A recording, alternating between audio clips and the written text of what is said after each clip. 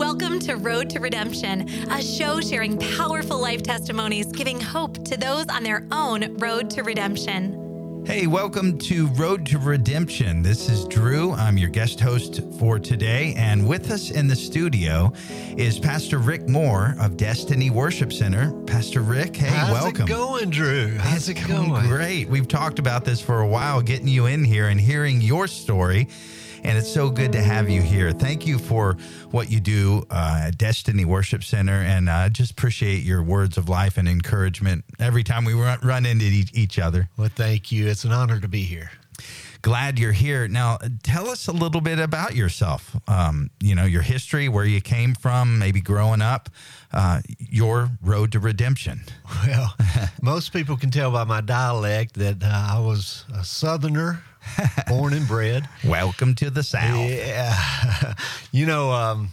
My road to redemption started very early. I was a very angry child. Most of my family members would say I was extremely passive aggressive. I could be nice, and often I could be quite mean. When I was only 3 years old, I asked my mom for some ice cream, and she didn't say yes. So I took an ice cream scoop and knocked her two front teeth out. Oh, no. And that's at the age of 3, and I got worse from there. So, oh, no. So I was very passive aggressive. But growing up, I had a severe speech impediment. I was a stutterer.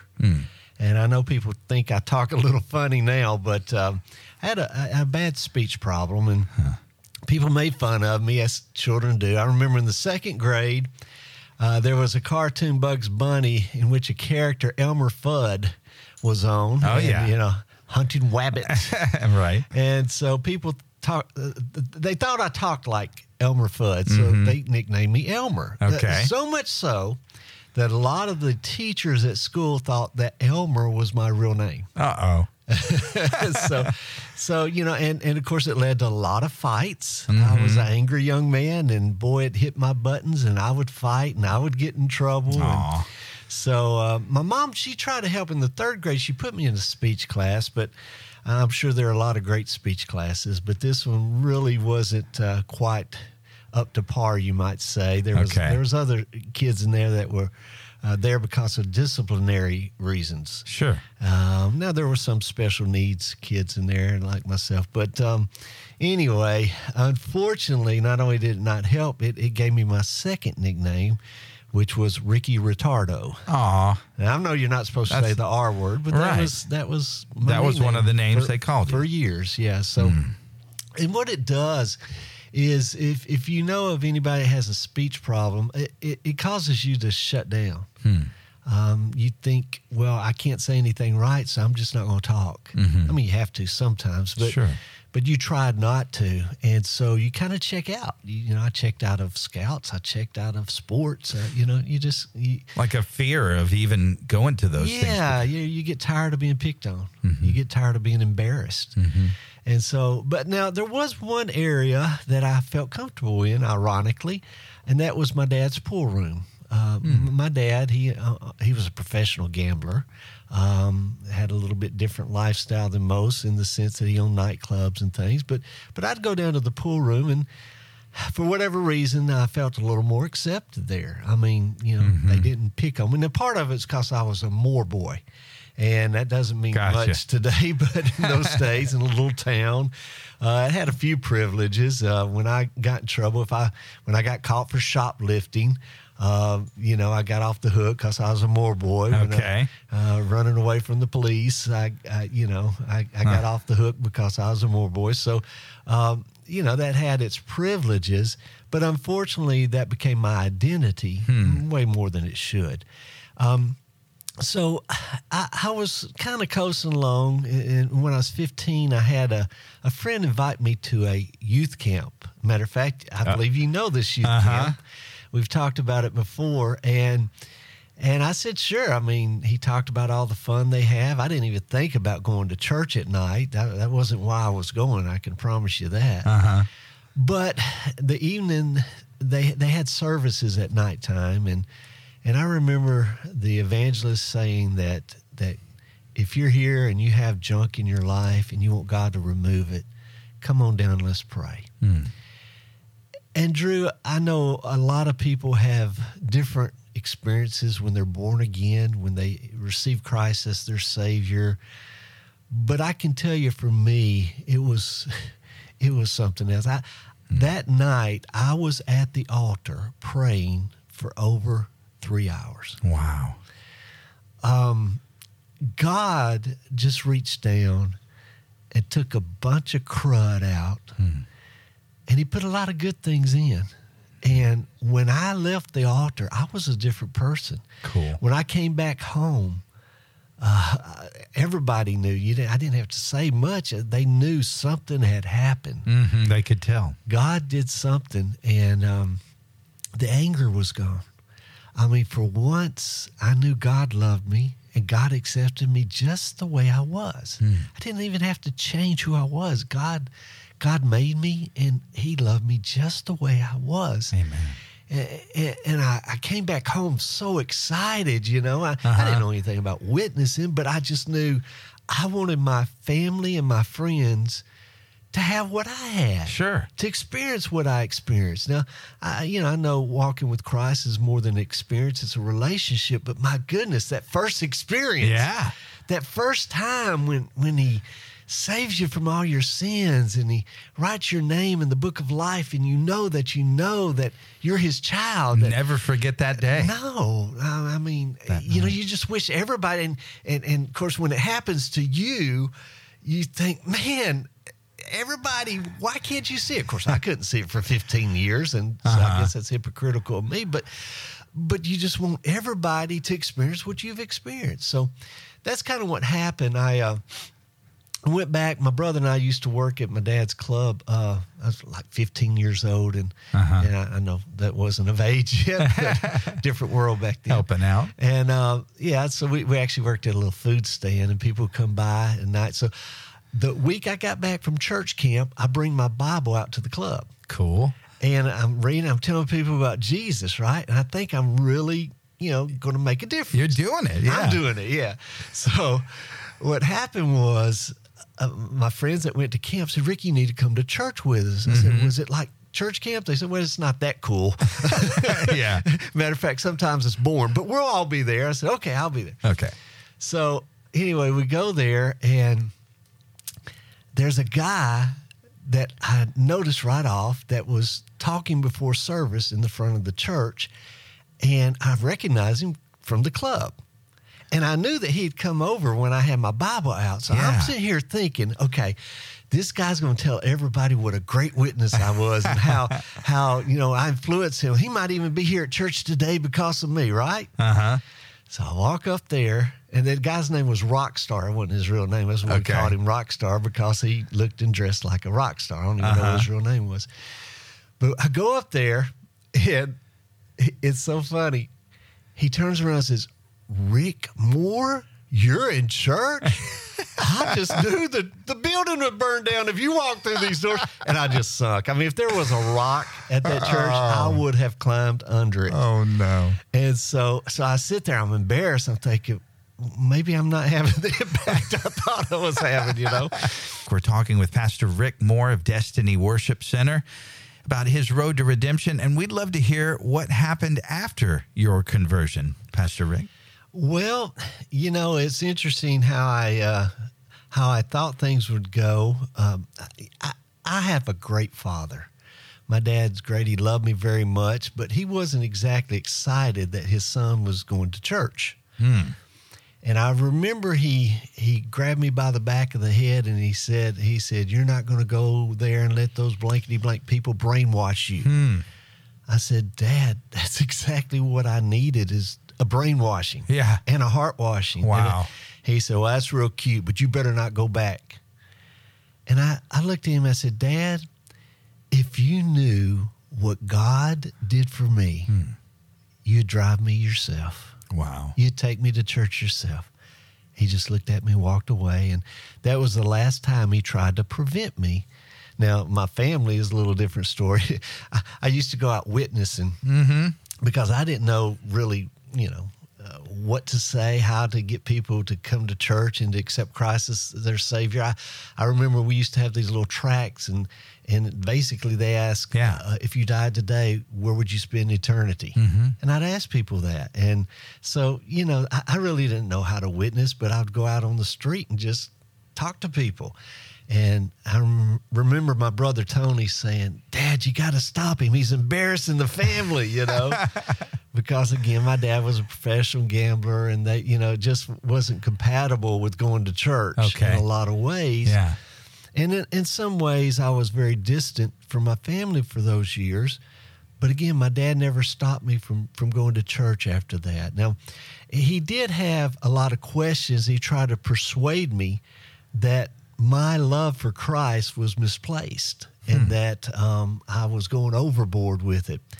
And I used to tell people, all you have to do is accept Christ. And he couldn't go for that. He thought you had to do good works and all that to get into heaven. Mm-hmm. And I remember he asked me this question once. He said, all right, son, let's say you have two brothers that just robbed a bank. And they're running away from the posse on their horses, and the sheriff and the priest and all these other people are shooting at them, and they shoot one brother in the head and the heart and the other in the arm and leg, and they both fall off their horses. Well, the brother that didn't die immediately was sitting on the ground suffering, and the priest came up and had the opportunity to say a prayer. Mm-hmm. He said, now, son, are you going to tell me that guy got to go to heaven, but his brother didn't? I said, wow, thanks, Dad.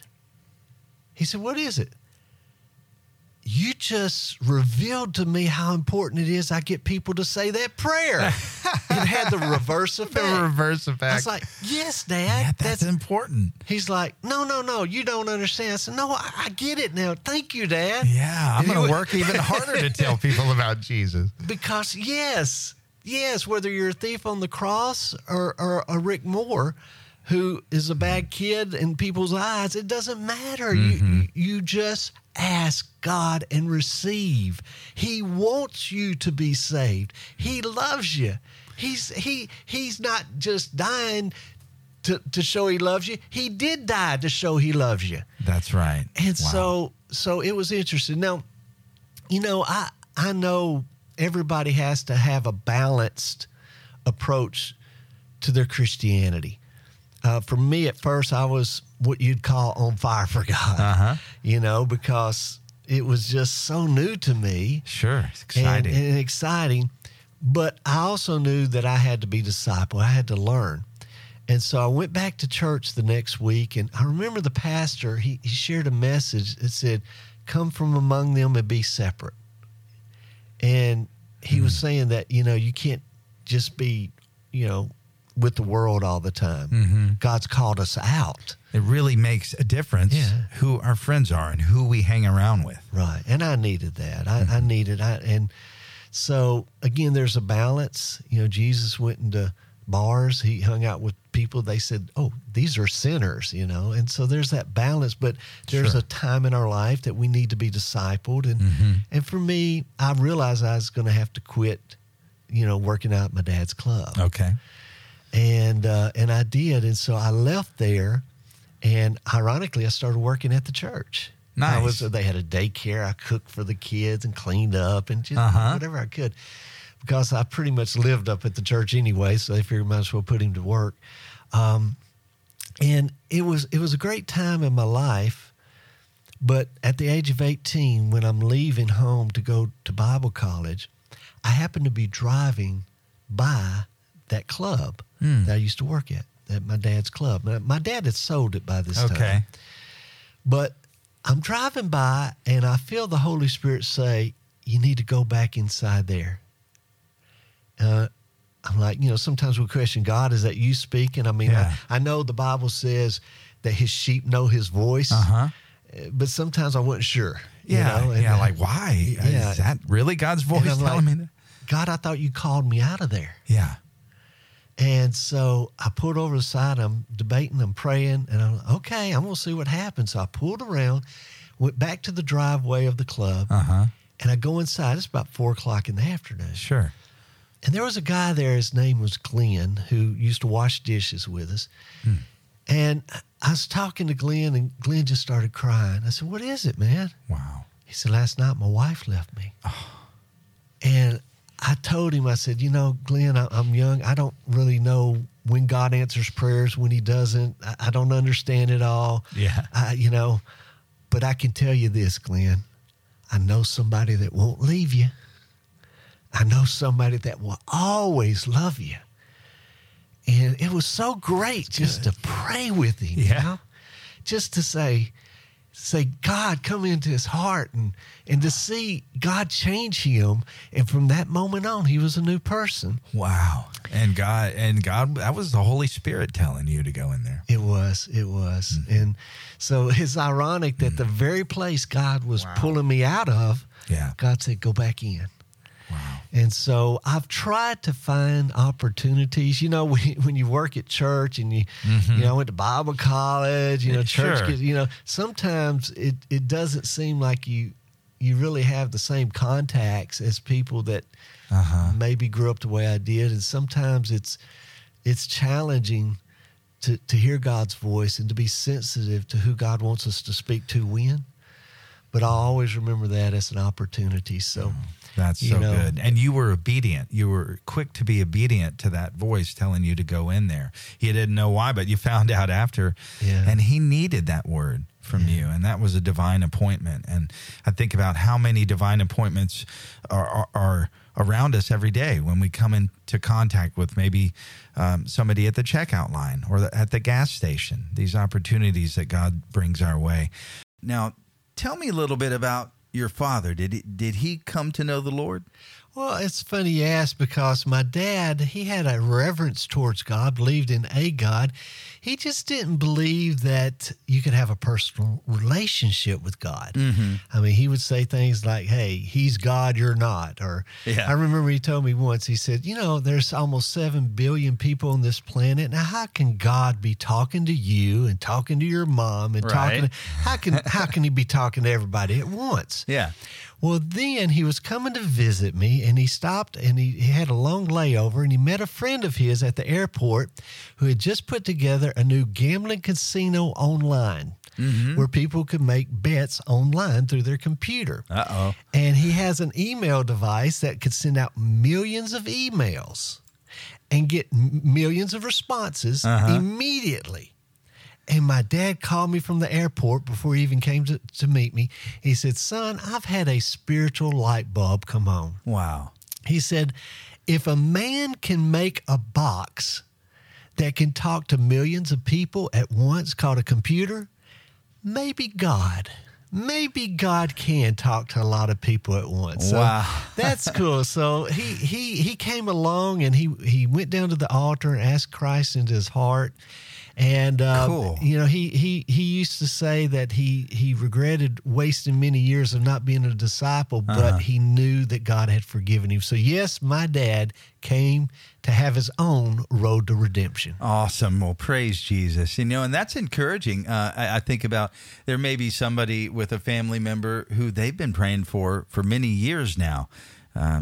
I would say don't give up. Keep praying, right? Amen.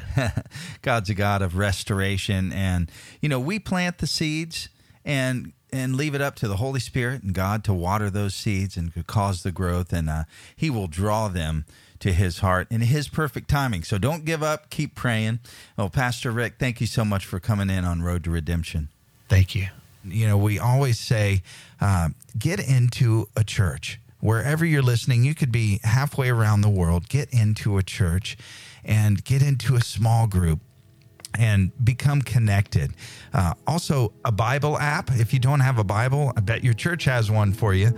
But they have these apps, the Bible app you can download and get into God's Word every day. And when you get to the church, getting into a small group, and what you mentioned, Pastor Rick, about being discipled and accountable, it's so important. And these stories of redemption are all to the glory of God. These are God's stories, and they build my faith. I love hearing these stories. It was great hearing your story, and I look forward to hearing the rest of it. And if you have a story, you're listening and maybe thinking, I want to share my story. We would love to hear from you. So reach out to us. You can connect with us on the Destiny Radio app. Thank you so much for listening to Road to Redemption. We'll see you next week. You've been listening to Road to Redemption, sharing powerful life testimonies, giving hope to those on their own road to redemption. If you have any comments or questions, we would love to connect with you. You can reach out to us at destinyradio.live. Thank you for listening, and we'll see you next week on Road to Redemption.